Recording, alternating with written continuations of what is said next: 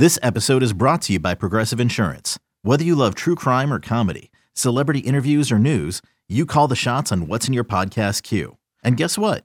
Now you can call them on your auto insurance too with the Name Your Price tool from Progressive.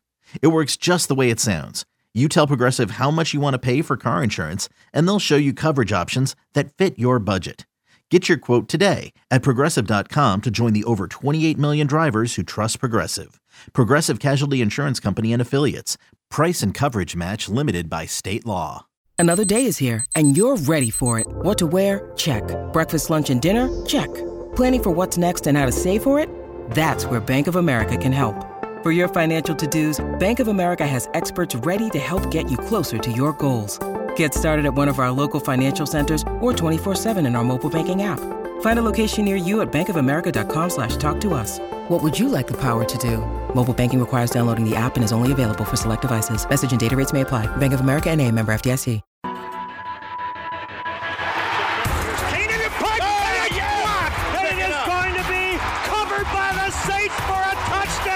It's your inside pass to everything Saints football. And the kick is good. We'll take you to places most fans never go. We'll watch from 60. To practice, to the sideline, to the locker room. Following every twist, turn, and touchdown of the Saints season. That is going to be a touchdown. Taysom Hill. Taysom TD. Welcome to Inside Black and Gold. And that is going to be a touchdown again. And guess who? Mike Thomas. Now, here are your hosts, Steve Geller and Jeff Nowak. Oh, baby! We are Inside Black and Gold. Steve Geller along with Jeff Nowak here on a special Derek Carr announcement edition. It has finally happened. We don't even need a huge rundown of what we're going to be getting into, Jeff, because it's going to be reactions of Derek Carr, the numbers going into it, and then, 1 week from today, we get in the legal tampering period for free agency. Things are definitely, it's always Saints season, no matter what's going on. Yeah, you say special edition. This is just our normal edition, to be clear. It's just special because I guess it's official with Derek now. Yeah, the nice thing is they happen to do this at a very convenient time for our normal podcast schedule, because I was thinking that it might not happen. I was dreading recording the entire episode, and then right after we were done, the Derek Carr contract comes in. Of course, because I didn't believe for a second the whole Jets thing. We can get into that more, but that was so clearly just last second gamesmanship from somebody there. But yeah, so we're going to talk about Derek Carr. He signed today. We have the numbers on that contract, so we're going to get into that in the second segment. But first things first, I wanted to kind of get into just the reaction of both you and myself, and then a few others who we have some audio from, because this is a big deal. This is it's the Saints sign free agents all the time, but it's very infrequent that you see a team sign a legitimate quarterback, a quarterback that you intend to start, right? There's not going to be any position battle. This is the guy that we are signing, and we are paying starting quarterback money to come in. Right? The Saints didn't do that with Jameis. Saints didn't do that with Andy. They did do it with Drew. And so that's kind of what you have to compare it to. And it doesn't happen very often. If you're looking for an example around the NFL of that happening, probably Kirk Cousins, right, is the only realistic recent example. You can look at Ryan Tannehill, but he didn't get signed to Tennessee to start. He got signed there to back up Marcus Mariota and then took over. So, I mean, it doesn't happen that often, where a guy who multiple teams feel like is a NFL starter, hits free agency, and it's a bidding war. It's not a trade. It is not, okay, maybe he's the guy. He is the starter. There is no question you going forward. So what was your reaction to that? The whole process, to me, I was kind of surprised that there were only the three teams supposedly involved, Saints, Jets, and Panthers, that came to light, at least. I don't know if there was any franchise lurking in the shadows. I thought there would definitely be more of a market for David Carr. I consider him an above average quarterback in this league, and the fact that they're so hard to come by and so many teams are quarterback needy, I figured there would be at least 6-7 teams involved, and you know what? Thankfully, I guess there wasn't for the Saints, because they were able to get their guy at a fairly reasonable price, looking at the market where quarterbacks are going at. Glad this is over. Glad they got their guy. I know they weren't successful last season. going all in and being aggressive for Deshaun Watson. But you know what? I think a lot of people would agree the fallout from that, it's probably a good thing. And I'm just really, I guess you could say, inspired by this organization to see them as aggressive again. And they're in that mindset for sure that they are not rebuilding. They are going for it again this year. I don't know about 6 or 7. I don't think there are 6 or 7 teams that you could have even I think the maximum you're talking maybe 4 or 5. Washington not getting involved was a little surprising to me. The Falcons Colts? Not getting involved. Yeah, the Colts, but they owe so much money to Carson Wentz and Matt Ryan at this point. That Tennessee. Yeah, I mean, I don't see it. I mean, you're just you're naming team, but like in terms of teams that would be really interested in Derek Carr specifically, not that might need a quarterback. I think there was maybe 4 or 5, and yeah, a couple teams could have got into it but didn't. Either way, I think one of the things that kept this market small was it was very clear that he was not just going to go to a team that offered the most money. And I think one of the reasons he's now on the Saints is that they were at the front of the line ready to trade for him from the jump. Right. And right before he was released. Exactly. Yeah, I think that means something in this whole process. Here's what NFL Network's Brian Baldinger had to say on the signing. He's never, in 9 years with the Raiders, I don't think, played with the defense anything like what the Saints bring to the table. I mean, even in a disappointing season last year where they were 7-10, they did not allow more than 20 points in any of their last 8 games. I mean, Derek Carr would love to play on a team that can keep the score down like that. And then if you add Kamara, I think a young offensive line with Penny, Cesar Ruiz, Eric McCoy, Ramczyk is still a very, very good player. I mean, he's got a good offensive line. He's got talent around him, and he's got a defense. And he knows the head coach, right, in Dennis Allen. He's familiar with his style. And look, I mean, Dennis Allen was fired 4 games into his rookie season, but still, he was there for the offseason, a training camp. He understands his style. So I think there's less question marks about New Orleans than any other targets that have been talked about. Jeff, I forgot to ask you at the beginning of this, is the 2014 Raiders reunion complete? Pretty much.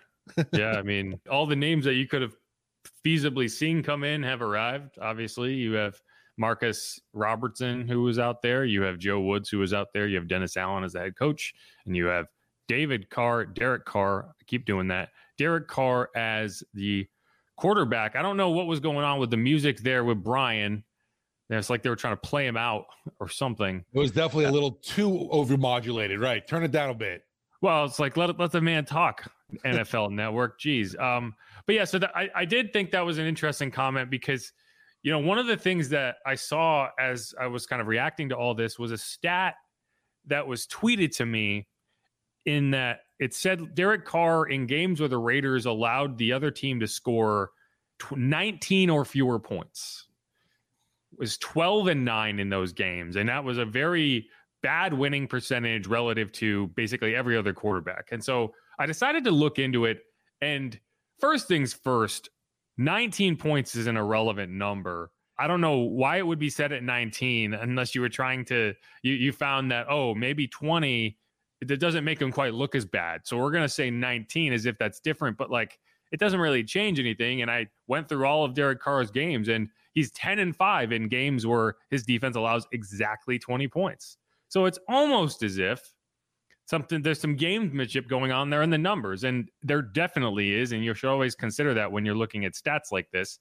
But I also went through and I looked at everything. And so he is actually 15-9 in games where his defense allows 19 or fewer points. And so for one thing, that stat was incorrect. So if you're just sharing a screenshot with a stat on it, keep in mind, might not be right, which in this case, it's not. Even then, 15-9, not a great winning percentage in low scoring games, but it's still not 12-9. And if you add 20 points, which I would argue you should, because the way NFL scores happen, touchdowns count for 7. So if your defense is holding someone to 20 points, there's an easy path to you getting 21, right? So like you could actually make an argument for 20 or fewer, in which case his record would be 25-14. That's not that bad, is it? Like, so it almost seems like there's some disingenuous things going on with numbers, and that does happen a lot. But like, to me, that's not even the takeaway. Is Derek Carr's bad in low scoring games, because if you look at it too, 5 of those losses came in 2014 and 2015, his first 2 years in the league. So it's like, oh yeah, let's draw some direct lines from what's happened in 2014 with the Raiders to what happened now. First off, his defense was better then. Because if you look at this, one thing that stands out is it's insane that in 9 years in the NFL, he's only played in 24 games where his defense held a team to fewer than 3 touchdowns. Yeah, right. It's like, say that again. Yeah, That's like crazy. Think about that. That's crazy. Like, you play 16 games a season for a majority of these. We've played 17 in the last 2. That is a heck of a lot of games to not have your defense dominate in more than 2 games a season. It's about an average of 2 games a season where he got a above average contribution from his defense. So like, I don't know. I hate arguments like that. Carr's looking at last year's Saints defense and going, gimme, please. Well, right. And so like, you can say, oh, the takeaway here is that he's not good in low-scoring games. And it's like, to me, the takeaway is he hasn't played in a lot of low-scoring games because he hasn't had the luxury of playing in low-scoring games. And then the other takeaway is that if you want to look at the more realistic takeaway from this, it's that, okay, what about the last 5 years? Wouldn't that be a reasonable number to look at, considering you're not getting 22-year-old Derek Carr? Let's see. So going back to 2018, he was 1-0 in 2018, 3-1 in 2019, 2-0 in 2020, 3-1 in 2021, and 1-2 this past season, where things went so badly that he's no longer on the team. Right? So sure, he probably did play badly last year. He got cut. So if you look at 2018 through 2021, let's see, 6, 7, he's 9-2 in those games. It's a pretty good winning percentage. So anyway, that's just my long-winded takedown of this stat that no one else cares about. But I just like it's you see stuff like this all the time, and it's like there's a reason that you can't take everything at face value because there is context there. Yeah, I think it's like you say, you can make the stats pretty much look or tell the story you want it to tell. I think it's pretty funny with folks. Last year, for whatever reason, it was Derek Carr's suddenly his fault that the Raiders faltered. Yet the year before, he single-handedly, put them on their back and brought them to the playoffs you were hearing. So it's like, wait a minute, which take are you going to go with here? Yeah, and I think one thing that a lot of people forget is, so he had a different coach in 2020 and 2021. And whatever you think about John Gruden, his system is very similar to what the Saints run. And it is not very similar to what Josh McDaniels runs, right? And so if you want to, I think that if you're trying to draw a line from anywhere, you would draw a line from the John Gruden years when he actually did play pretty well. So he is in those systems that require the quarterback to do a lot and have to make decisions at the line. That's where he thrives. Josh McDaniels is the opposite. Josh McDaniels is very much, I'm going to call what I call and you're going to run it, right? It's a very rigid system, and it clearly didn't work. And you could make the argument that is a Josh McDaniels thing because I don't know how many years he has to prove he's a bad coach before you kind of take it. And you could say this, you can make the same argument about Dennis Allen. So it's, it is what it is. But at the same time, you can't have it both ways, right? But at least Dennis Allen's been proven, I guess you could say, in his specialty of defense. Yeah, I mean, the Saints defense was fine last year. It could have been better, but it's not like the defense is what let this team down over the final 6 games of the season. The defense didn't allow 17. If you want to talk about records in games where your defense held the opponent to fewer than 20 points, week 13 against the Bucs, right? That was a game that, all you needed was 18 points and you ended up with 16. And so, it is something, but I like the signing. Again, I think I mentioned this. There was kind of that late night report about the Jets being the front runner. And I don't think it's a coincidence that the next morning the Saints are suddenly the front runner. And I think that was kind of a last minute kind of Olay to get the Saints to pony up a couple extra mil or something. Yeah, he was leading New York. Suddenly the next morning he was having beignets with New Orleans. Yeah, and I think that was always going to be the case. Yeah, I think it's telling that he ended up with 37.5 annually. and the quote unquote target that was reported was 35. And I wonder if maybe 35 was where they landed, but he wanted a little more, or the agent wanted a little more like, and that's where he ended up. But we're all here, and the Saints got their guy as they tweeted out, and I think that's a good way to describe it, because when you look at this whole process, and it's similar to what happened last year in that, like, the Saints were laser focused on Derek Carr. Last year they were laser focused on Deshaun Watson. They didn't land him, and then it was kind of like, oh, what are we gonna do, right? Like they signed Jameis Winston. They clearly didn't want Jameis Winston based on how everything went. How the season played out too was pretty clear. Ouch. Exactly. They signed Andy Dalton as the backup, and then they were like, you know what? We're going to go with Andy. And it's like, that couldn't have been the plan. So like the same thing, you would have run into a similar situation this year if you didn't get Derek Carr, because I don't think they went very far down the road of like, what if we don't get him? What are we going to do? I don't think that they spent a whole lot of time thinking about that. Yeah. I mean, to me, we've talked about it obviously on the previous episodes, when you look at just some of the other options out there at quarterback that were realistically gettable. I'm not talking about obviously a huge all-in franchise, changing trade of a guy like Lamar Jackson, but someone that is on the open market and available there. You look after Derek Carr. What are you going to do? You're going to go Jimmy Garoppolo? Really? I mean, to me, there were issues obviously there with injury concerns and just all of the other warts that seem to be on these other quarterback choices for you. And then you look at a rookie, Dennis Allen can't afford to start a rookie quarterback year one. He's trying to, year two, I mean, he's trying to hold on to this job. And I think it was pretty clear that a veteran was always the goal for this team. I'm just glad they got the better of what was available, because I was really going to be miserable if they missed out on him and suddenly we're talking week one about Baker Mayfield started. That to me is misery.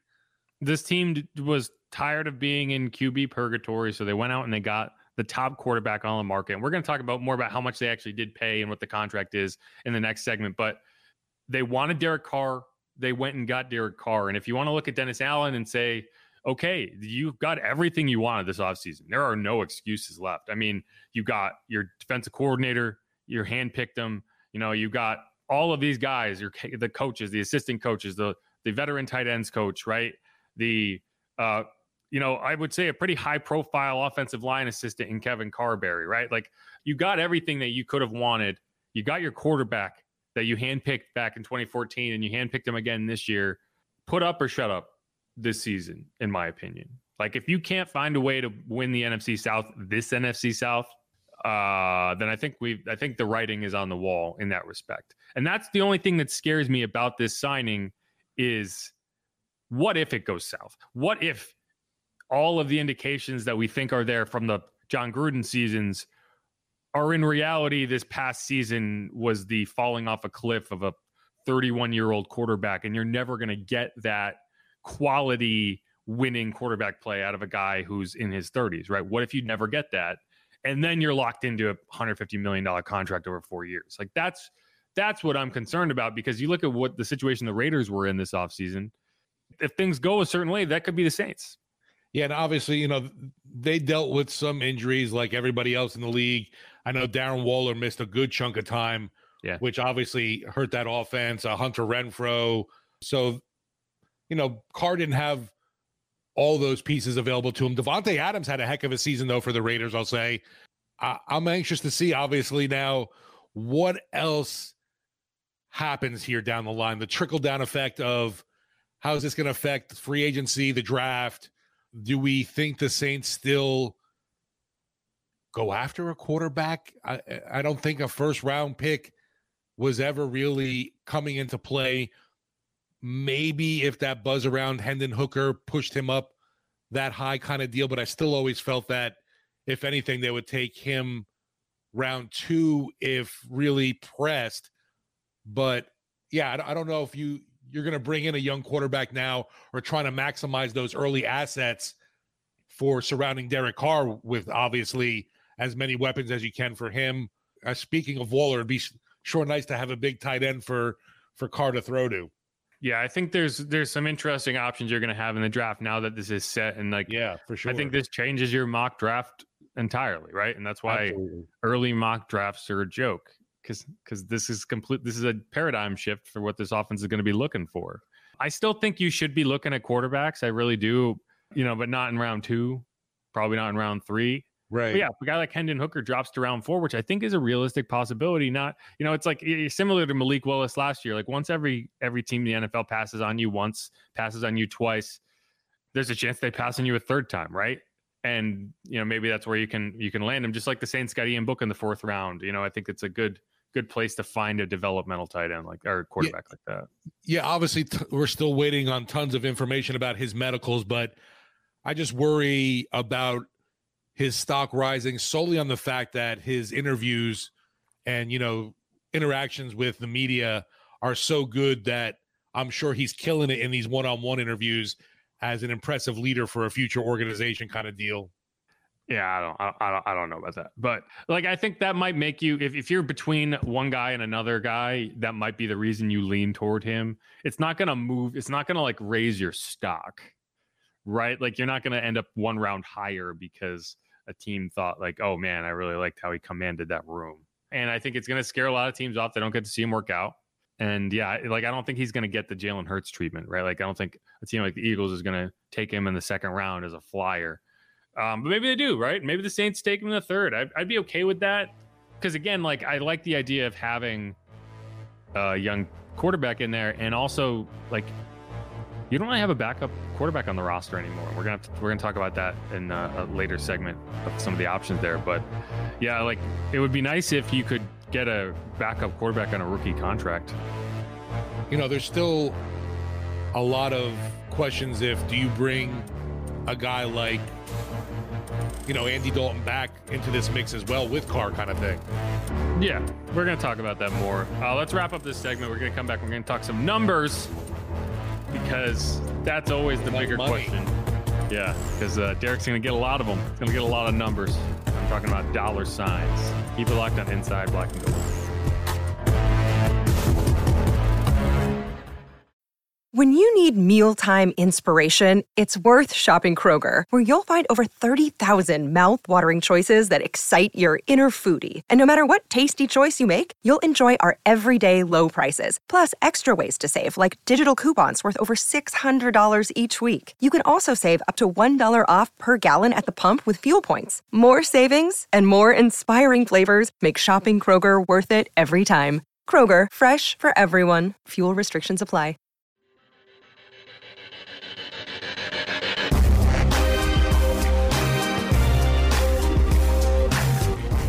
And we're back. This is Inside Black and Gold. I'm Jeff Nowak. He's Steve Geller. Hit the subscribe button if you have not done that wherever you happen to be listening. That's all I have to say on the subject. If you haven't, that's on you. But yeah, so we're going to talk about the contract that the Saints inked Derek Carr to today. A pretty quick process when you think about it. They were in Indianapolis last week, meeting up a storm, and they get back home on Monday. I mean, like the combine went until yesterday. Like it's not like we waited 4 or 5 days. Like this was wrapped up in Indy. Like they didn't come home and then Derek's like, you know what? Let's work that contract out. Like they did this in person. And so we only waited 12 hours from the end of the combine until we got this contract. It's 4 years, $150 million, $37.5 million average annual contract value, puts him at number 9 in the NFL, which is reasonable. I mean, like it's obnoxious when you see some of these contract quarterbacks are signing, and 9 is not going to be where he finishes, right? Like Daniel Jones is going to get a contract that's probably going to knock him down that list. Lamar Jackson is probably going to get a contract that knocks him down that list, assuming they don't get franchised, assuming they actually get their contracts. So when you look at it, he's slightly above Kirk Cousins. I think that's where you would slot him in terms of a contract value. So I think they did get Derek at the number that makes sense. Every time you say Kirk Cousins, I laugh just because I know you called him Mr. League Average, and it really is the most perfect title for him. Yeah, Mr. League Average, and he is average. He is now averaging quarterback money as well. Yeah, exactly. It's kind of that like middle class tier of quarterback contracts. That's the thing too. When folks, I guess, you see these numbers and it's pretty unbelievable what quarterbacks are making this year, and you hear blah, blah, blah, blah, blah, but that's the market, and it just happens to be what it is. Yeah, and like the average annual value is also like just a thing. Like it's not even, I don't think that you can even say it means anything beyond being able to say that you are this, right? Like when the Saints made Michael Thomas the highest paid wide receiver, that's the number you looked at, was the average annual value. But like that's not what you actually get paid, right? That's just the average of all the money, and like a lot of that is not guaranteed, and you probably will never see it.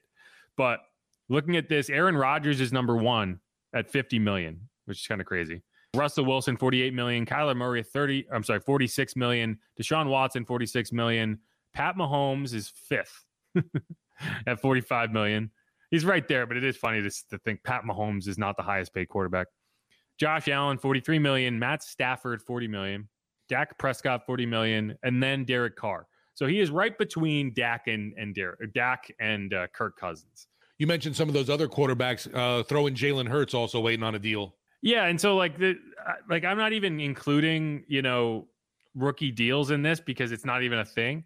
But yeah, like Jalen Hurts is probably going to get a contract that ends up putting him in that range or probably higher than Derek Carr, right?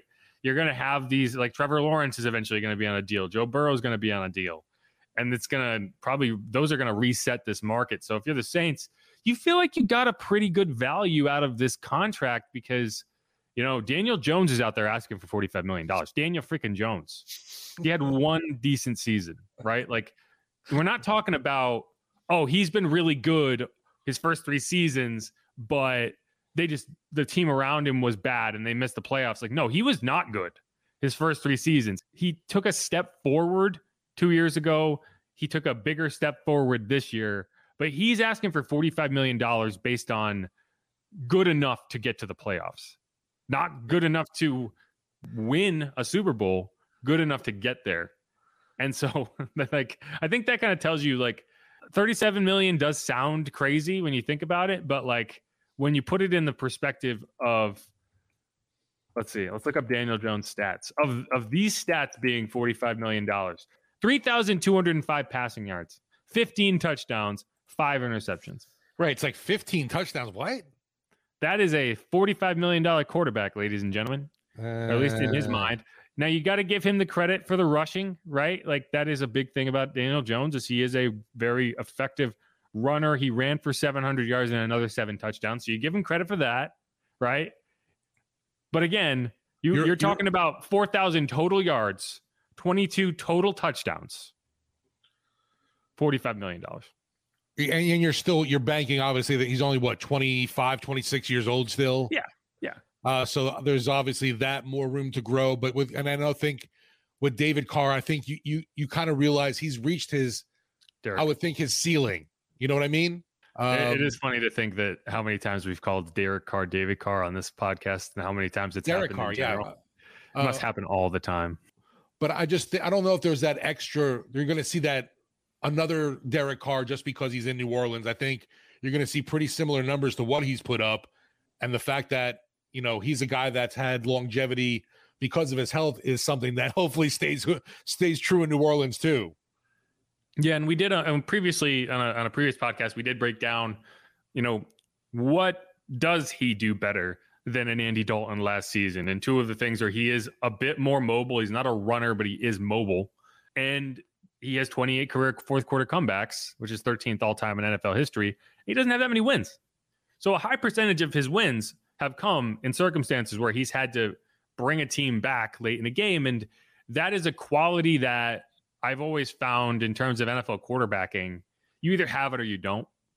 And I think that's the case with him, right? I actually think that's the case with Daniel Jones. Like, one of the reasons I think that you do want to pay that guy is he does seem to pick it up. Like, he has a clutch gene in him. And that's not true of everybody. Right? Like, I would argue that that's the opposite of what's true with Andy Dalton. As you looked at throughout his career, he doesn't have that clutch gene, and he has thrown for a ton of yards. He has thrown for a ton of touchdowns. He's won a ton of football games, but he's never been that guy late in the game where you're like, oh, he's going to go win it for us right now. And so that's where you're hoping Derek Carr is. And so by that definition, yes, I am willing to pay him. The other thing to keep in mind is, and this is another thing we talked about previously, one of the benefits of signing him as opposed to trading for him is you get to structure his contract in a way that helps you, especially this year. And so Derek Carr's cap hit for the 2023 season, despite that $37 million average annual value, his cap hit's only going to be $7.2 million. And so you look down the road, 2024, that cap hit jumps to 35.7, 2025, 45.7, 2026, 55.7. And then you actually have a void year in 2027, which is 5.7 million. And you're going to continue to just dump salary into that void year as you go forward. But like, you would have had a much more difficult time setting it up this way, restructuring the contract that the Raiders signed him to, which had 40 million guaranteed. In this one, he has about 100 million guaranteed. So he's going to make a lot more money on it. But now, you're talking about, okay, they're $18 million over the cap as of today. They signed Derek Carr, right? So that puts them $25 million over the cap, give or take. So that's what they have to clear as of March 15th. And then you can start signing free agents, and you're going to continue to work that number down as you need it to bring guys in, which we're going to talk about more in the next segment. But like, that's reasonable. You can figure that out. And then you're going to worry about next year. When you get to next year, it's going to be another bomb that you have to, a salary cap bomb that you have to figure out. But that's what you're looking at this year is about, after Derek Carr, you are looking at, you have to clear $25 million in the next week. Yeah. More shout outs to Kai Harley with the Saints, who was always able to, be one of those guys that's able, seemingly yearly it happens, where they just massage the cap and are able to do whatever they want the numbers to do. We laugh about it. We talk about it. The fact that everyone counts the Saints out just because you hear, oh, they're in cap hell, they're never going to dig out of it. But where there's a will, there's a way. And when the Saints are wanting to get somebody, they've shown they're not only aggressive, but they're willing to put up and shut up, make people shut up when it comes to the big bucks. If they want someone, they're going to get you and sign you. And yeah, just hopefully now Derek Carr ends up being what they envision him to be at quarterback for this team, giving them some, much needed stability now, the post Drew Brees era kind of deal. But you know what? It's going to be a problem for him too. It's always going to be tough for anyone, whoever it is, to live in that shadow of Drew Brees until you start winning. Yeah, see, I think that actually is a positive for him in this circumstance that Jameis kind of took those the little hits, right? Because everyone's expectations are a lot lower than they were going into the 2021 season. It's just a fact. Like, and that's not a slight on Jameis. It's just the reality of when you go through two seasons like the last two, where you are like, who's our quarterback this week, right? And a lot of that's due to injuries, but still, like, who's our quarterback? Man, are they going to be good enough to win? Oh, 8-9, 7-10, 9-8. Man, we're going to miss the playoffs, right? But like, if you went into that, if Derek Carr is the first one through the door in 2021 in a season that you knew you were going to struggle, right? Like, you knew that there were big questions to answer, and you don't want to have to suddenly be 11-6 just to save face. And that's a difficult situation Jameis found himself in. And it's a situation that Derek doesn't find himself in, right? Yeah. If Derek Carr shows up and goes 9-8 and makes the playoffs, you're going to be like, you know what? That wasn't that bad. If he goes 10-7 or 11-6, like, wow, look, this guy's the answer, right? Yeah. And so in that sense, the hurdle he has to clear is much lower than what a guy like Jameis had to do, because he was always going to be compared to the guy he sat behind for 2 years. And so, yeah, I think that's a good point. Yeah, just interesting now that, we saw that exchange between Drew and Jameis when it was Drew's last game against Tampa in the playoffs, and you kind of saw that was his last hurrah, and him pointing to Jameis, and you could kind of see through the lip reading there, telling him, this is your team now, and that just really never came to fruition. Unfortunately for Jameis, I definitely will wish him luck somewhere. I still think there's a team out there that'll give him a shot. He's still in that range, I believe. And who knows? Maybe he ends up balling out somewhere else. Yeah, and when we're still talking about money, it's worth mentioning there's going to be some interesting decisions to make as it pertains to Jameis. You can designate two players as post June 1 cuts, which effectively means that they are a free agent, but you have to carry their cap hit until June. And the Saints can save about $8 million more against the cap if they designate him a June 1 cut. But obviously, as we've talked about, they do have to clear some of this cap, and it might make it more difficult. And it's like, well, maybe if we just need that $4 million now, we can use it. I compare it to, like, if you've ever done your taxes on like TurboTax, for example, and you have a refund and they're like, well, if you pay $30 more, we can pay for your tax bill out of your refund. So you never actually have to pay it, but you lose $30 in the process. Right. And I, for one, am like always like, yeah, screw it. It's $30. I'm going to just do it. I'd rather not have to pay money. And that would be, I think that's the difference here, right? Well, do you want it now?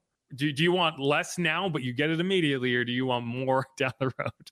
It's an interesting question. But either way, yeah, I think Jameis is going to be cut or traded. I imagine he'll be cut.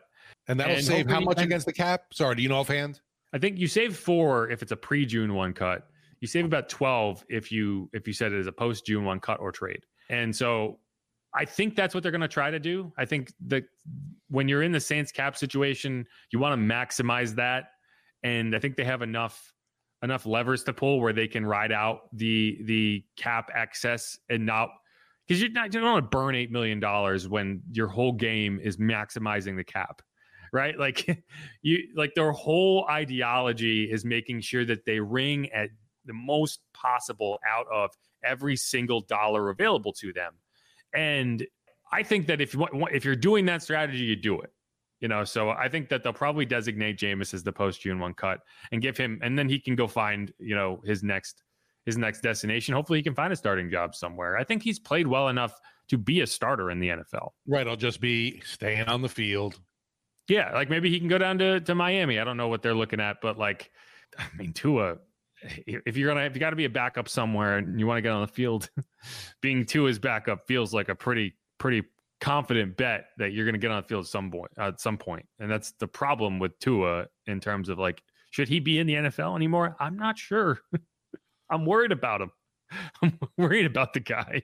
Definitely scary sights from him last year. Exactly. Yeah. I was watching that game live when he did the whole fencing response thing on the field. I was like, oh my God, what did I just watch? But yeah. And that's where I say like, okay, yeah, we're going to be trying to figure out who the backup quarterback is. And maybe you can, maybe the Eagles cut Ian Book and you bring him back. Maybe that's what happens.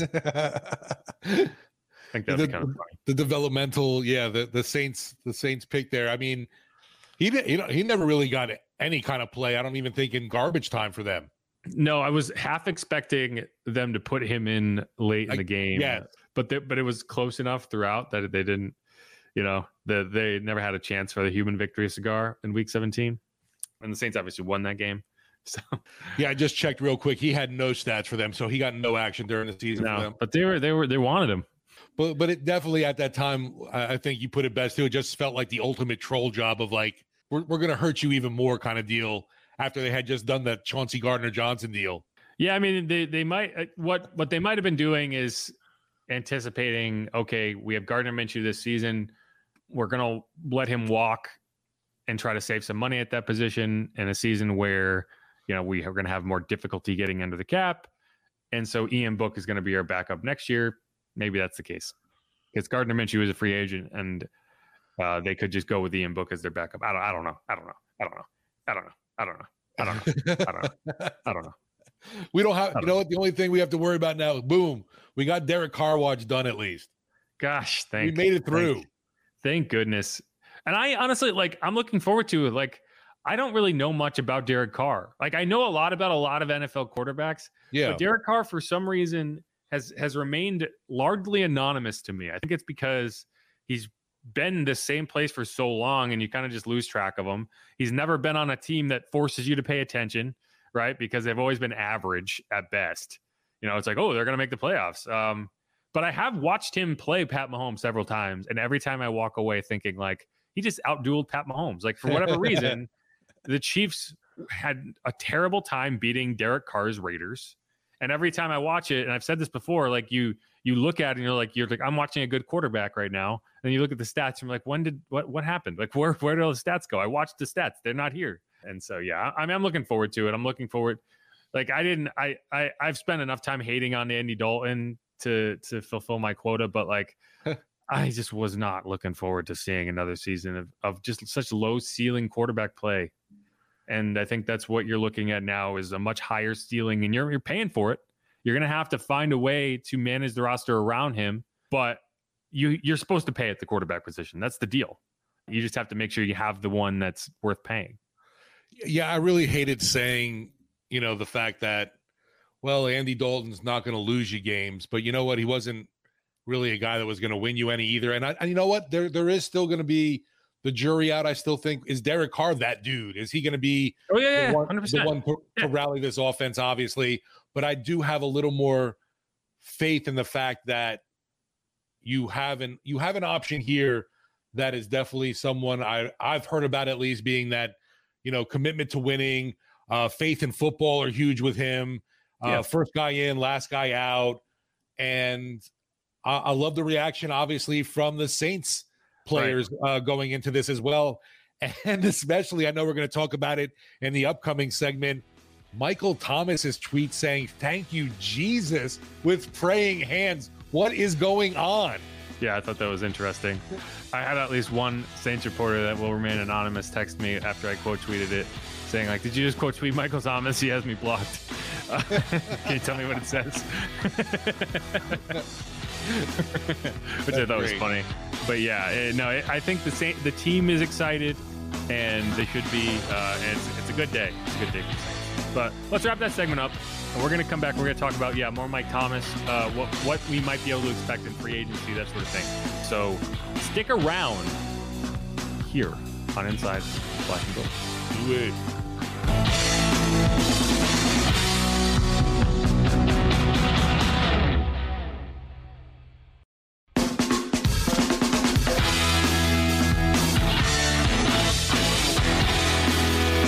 And we're back. One more for the win here. And I'm Jeff Nowak. He's Steve Geller. This is Inside Black and Gold. And as we mentioned in the last segment, a lot of Saints players expressed their joy to multitude. Is that a word? I think I made it up. Ecstaticism. Another word I think I just made up. They're excited. Like I don't think that they're just playing along here. I think that, when you feel like you have a legitimate talent at quarterback and you're not guessing, you can kind of look at it and be like, yeah, okay, that's now what do we do? And so like Tyrann Mathieu tweeted, Alontae Taylor tweeted, Cam Jordan tweeted. There was at least 2 or 3 more. And yeah, I mean, I think it's teams don't, just like fans don't like being in this kind of quarterback purgatory where you're always kind of trying to figure out who it is. I don't think players like to be in that either. I'm interested to see what Blake Gillikin is going to do. Is coming after, is Derek Carr coming after that number 4 now? Is that what that was? Yes. Oh, because Ian Rappaport, this looked pretty good, tweeted out that graphic of Derek Carr in the Saints jersey. And then I think he had that kid. The Popeyes kid, who I found out recently is like a D3 football player now. He's all grown up, and but I saw that the gift grow up with us. Yeah, so there occasionally I am a Twitter just dud at times, and I just don't pick up on like the joke being had. But like that went over my head because I was like, maybe he just misgift this. Like maybe he just didn't have the right reaction and he thought this meant something it didn't. No, he sees that number 4 and it's like, well, I don't know about that. I didn't make the connection with the jersey number, but yes, so he tweeted the Popeyes kid saying like, I guess, yeah. Controversy. Maybe he will have to swap jerseys. Maybe he can switch to 14. That's available. Well, Derek Carr's got some pretty good dollar signs to back it up if he needs to take him out to eat or give him a gift for that number 4. Yeah, if I was a punter and I get paid punter money and I see a quarterback coming in on a $37.5 million contract who probably wants my jersey number, I'm like, yeah, Derek, what are you willing to pay? You're going to give me some of that sweet $60 million signing bonus there. And it's not a signing bonus, it's due at signing either way. Yeah. So a lot of players reacted and it was all positive. But the one that definitely stood out above the rest is Michael Thomas saying, Thank you, Jesus. And one thing that I have learned in the course of paying attention to the Saints and social media is you should never overreact to the things that Mike Thomas is posting on Twitter, because in a lot of instances they're just rap lyrics. And if you take them all literally, you can get very confused very fast as to where he is mentally at that point in the offseason. That said, I think the timing of this and the content of this, it's hard to take anything but literally out of this, in that he is very excited that Derek Carr is the quarterback of the New Orleans Saints. Yeah, that to me, contrary to what I've been told, is that he wants to be dealt and doesn't want to be in New Orleans anymore.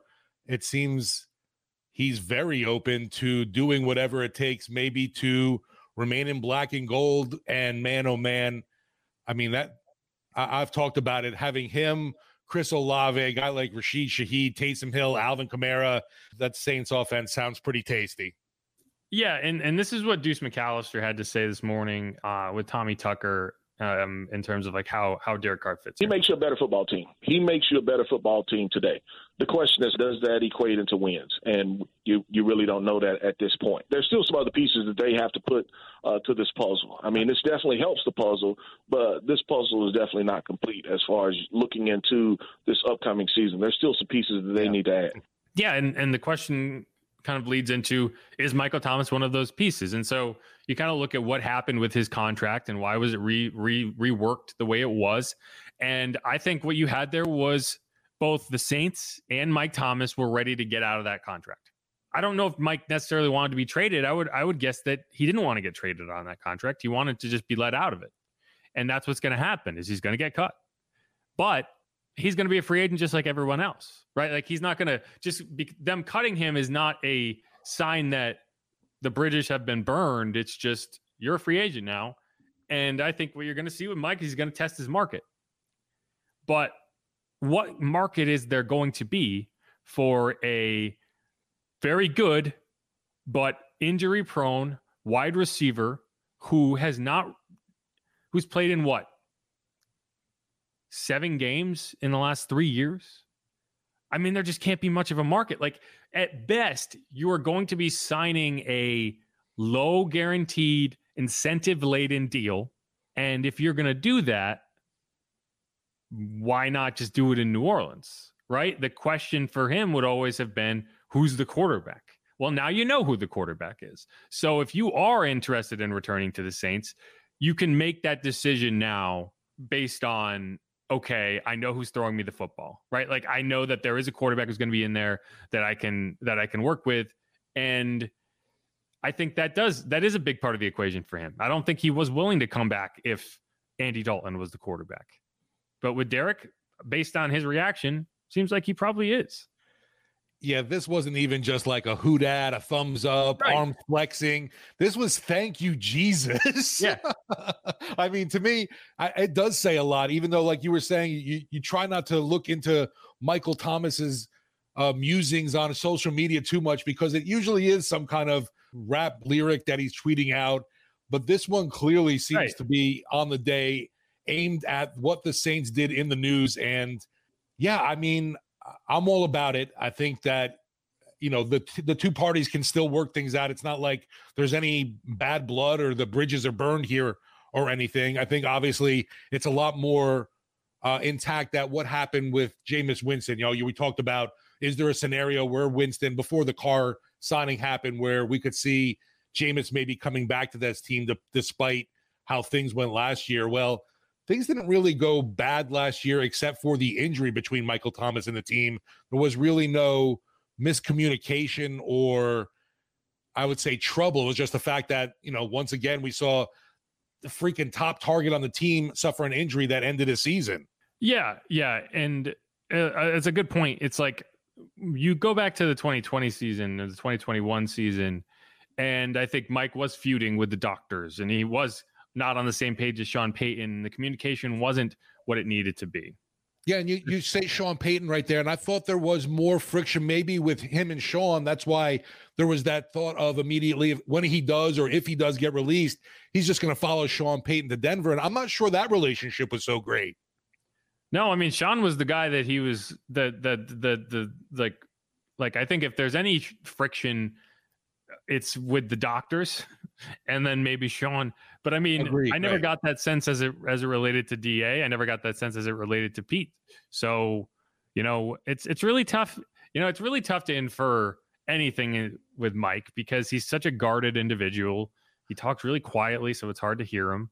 And, it's like maybe that tweet was about, like, I don't know, the McRib coming back. I don't know. Like, it could have been about anything. The timing is what makes you feel like it had to be about Derek Carr. But at the same time, it's like, again, he tweets stuff all the time that is like, if you just think he's tweeting about football, you're going to come away with a very different impression. But I don't know. Like, I think if it's beneficial for both Mike and the Saints, which it very well could be, then sure.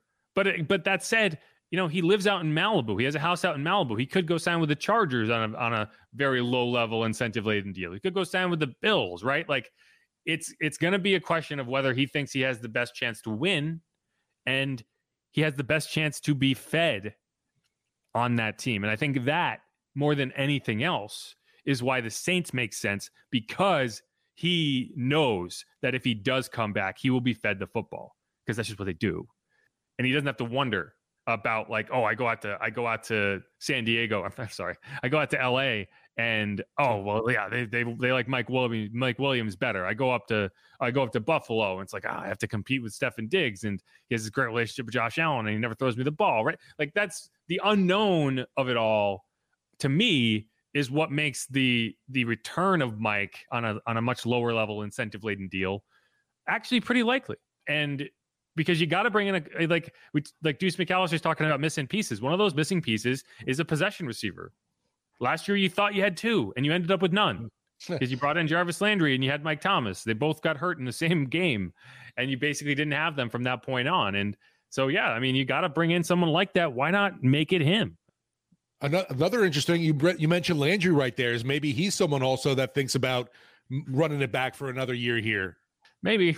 I don't know if you just want to redo the 2022 wide receiver room, but there is a point where you can only bring in so many bodies above the minimum. And I don't know if they can afford Jarvis on a 1-year, $6 million deal this year, knowing that you have a lot of rookies you're going to pay, right? You also have to pay the free agent class, or I'm sorry, the rookie draft class, and you have a lot of picks, 7, which I anticipate you'll make a majority of them, right? That's tough. And I don't know if you got enough last year because last year you went in thinking, oh, okay, Jarvis is going to be the wide receiver 2 or maybe 3 if Chris Olave shows up right away. Now you know what Chris Olave is. You know what Rashid Shaheed is. So you don't necessarily have to bring in that extra body at wide receiver, but you do probably want to bring in someone who can fill in if Mike goes down again. So that's the question. But I think you're going to want to do that on a minimum deal if you do it. Yeah, like I said, it was just interesting. Just because I felt like Landry was obviously a solid veteran voice. I love Jarvis. Yeah, and just a hometown guy that obviously had the passion for not just football but for New Orleans, which matters. Yes. And I would think he would want his time, back, his time home, his time with the Saints to maybe be a little more productive.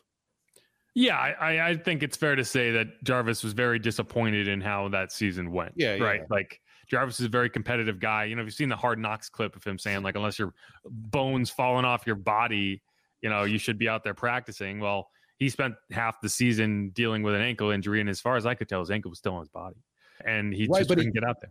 But he came back and messed it up more in London when he should have been sitting. Yeah, I think it's a very Jarvis thing to do is like play hurt.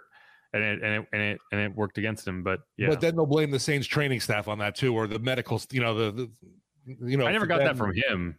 Mike is a little more outspoken about the training staff. That's very true, right? But they did get an A-, so he couldn't have tanked the grade that badly. The other name that is worth talking about now, and I think it makes a lot of sense, is do you bring Andy Dalton back as the backup quarterback? And I think if you can get him back on a deal like you did last year, and you get $1 million, one year, $3 million, that range, I think that's a solid, because he does make sense backing up Derek Carr. We're going to have a tip jar, like a fine jar. Yeah, right. He wouldn't make sense backing up everybody. Like for example, you went and got Lamar. He would not make sense backing up a Lamar Jackson. He does make sense backing up a Derek Carr. So, and he knows the offense, right? The team likes him. I think that under the circumstances, like, I didn't want to see him brought back as a starter, but I would love to see him brought back as the backup, because I think in terms of being a backup, it's about as high quality of a backup as you can find. I agree. If you want somebody reliable coming off the bench, someone that's, like you just said now too, especially knows the offense. I thought it was amazing last year at training camp. I know the Bobby Hebert loved to say that, Derek was outperforming Jameis Andy in those early training camp practices and all. To me, I was definitely impressed on how comfortable immediately you could tell that Dalton was with the playbook, just working with the offense.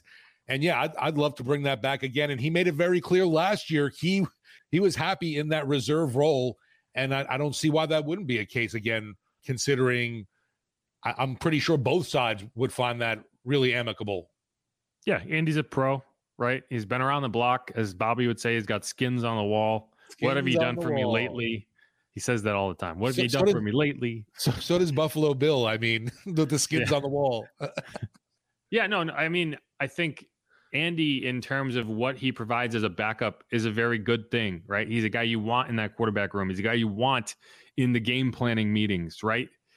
He's basically an assistant coach at this point. He's been around the league that long.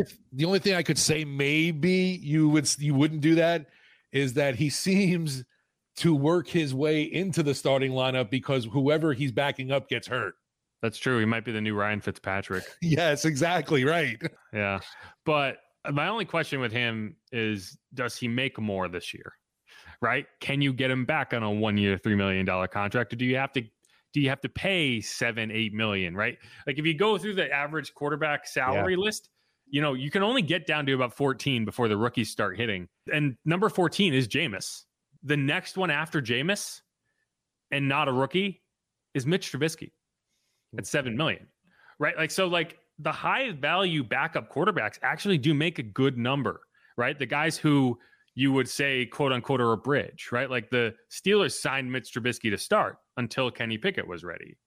And so if that's the range Andy ended up going in, I don't think you bring him back, because I don't think you can afford an $8 million contract on a guy that you don't want to put in the game.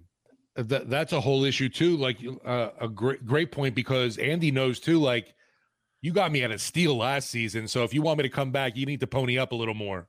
Yeah. Well, to me, I don't even think that's it. I think it's whether he has a market or not, right? Like, if you're competing with other teams, then you have to pay more. If you're the only one calling, then you can get him for whatever you want, right? Like, I don't think Andy's going to be like, I started 14 games for you last year. How dare you offer me that? I'm like, that's the only deal. Like, right. It's like, if it's a gig, it's a gig. I looked in your mailbox. There's nothing there, Andy. Like, this is the only deal you're getting, and if that's the case, then it's like, yeah, okay, I'll come and play. I think he just wants to be a quarterback in the NFL. Like, Joe Flacco's in the same boat. Like, they're very similar players in that respect of like, yeah, okay, I'll back somebody up. Let's do it. He did it last year. That's exactly what he was doing last year. Having a Carr Dalton combo is definitely not a bad thing going into the season. Yeah. Maybe not as exciting as some might have anticipated. I don't know. I can't wait already for, one of Derek Carr's questions is going to be like, how he's going to be sharing the football with Taysom Hill. Well, actually, this is something we can talk about, and then we can wrap up here. And Deuce brought this up, and it's a good point, is he's actually dealt with that before. And it was in 2020 and 2021 with Marcus Mariota, and John Gruden was using Marcus Mariota in a similar way, not as frequently, right? Not to the extreme that the Saints do with Taysom Hill, but he was using Marcus Mariota in that kind of running quarterback role. And there were instances where Derek would come off the field and they would run Marcus Mariota out there. Like, he appeared in 8 games. Oh, that is interesting, because I totally forgot about that too. Yeah, I forgot about it too, but it's fair, and it has happened. In 2020, he appeared in 8 games in 2020, 8 games in 2021. One of those in 2020 was a start, and that's when he threw a majority of his 17 passes, because Derek Carr was out hurt.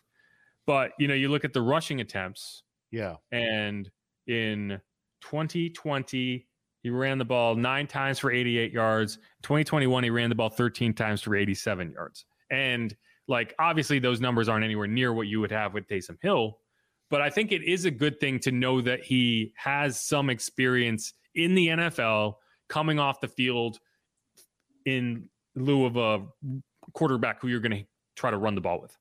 Yeah, so it's not something completely foreign to him then.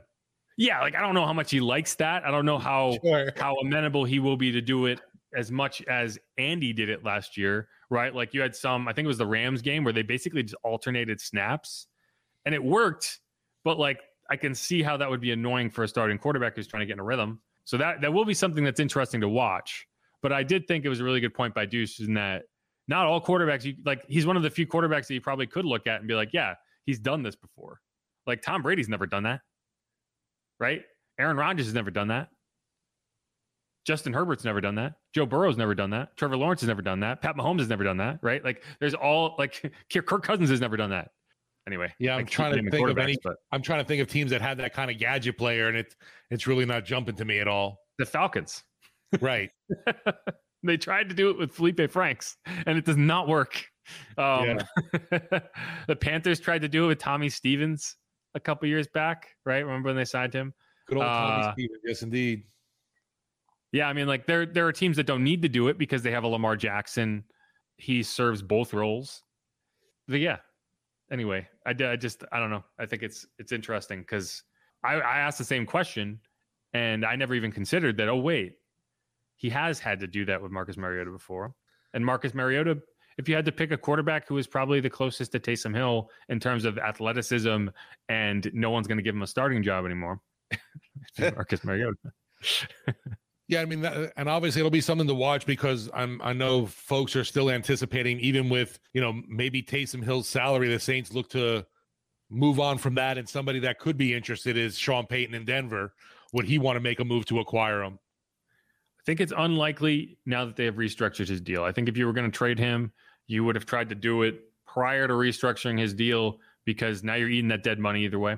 Yeah, that's fair for sure. Yeah, for sure. I didn't even think about that. Right. Yeah, so they restructured him and DeMario over the weekend. And I've been spot on with all my restructure predictions so far. So I said there were 5 coming: Tyrann Mathieu, DeMario Davis, Taysom Hill. You got those 3, and then the next 2 are going to be Marshawn and Cam. And you're going to have to, now because of Derek Carr, you're going to have to do one more. And I think it's going to be in either the form of your designated Jameis as a post-June 1 cut, which I think but you can't do that yet, right? And you have to hold on to that. So it wouldn't surprise me if it's Andrews Pete. And the question is whether you're restructuring him or you're cutting him.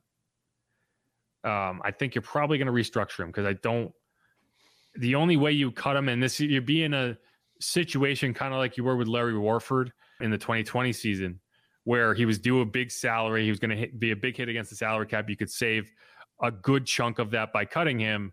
And you did intend to draft an interior lineman high. And that year it was Cesar Ruiz. And this year you are drafting 29. You can probably get a starting caliber interior lineman at 29. And maybe that is your plan. Maybe you're hoping to end up with an Osiris Torrance and you move on from Andres Pete the same way you drafted Cesar Ruiz and you moved on from Larry Warford. Either way, that's my next guess of who you're going to look at to kind of solve that conundrum. But either way, yeah, it's an interesting question. Yeah, that is tough with Andrews, obviously, because of the problems, we know with him having an ailment every other week. It seems like, unfortunately, throughout his career, it's been an ongoing issue. One of those guys that's always got something. But man, when he's another Bobby Hebert saying, when he's hell, he's well, especially in the run blocking game, where you could just call him a mauler or just one of those guys that's a run grader that you do appreciate when he is around.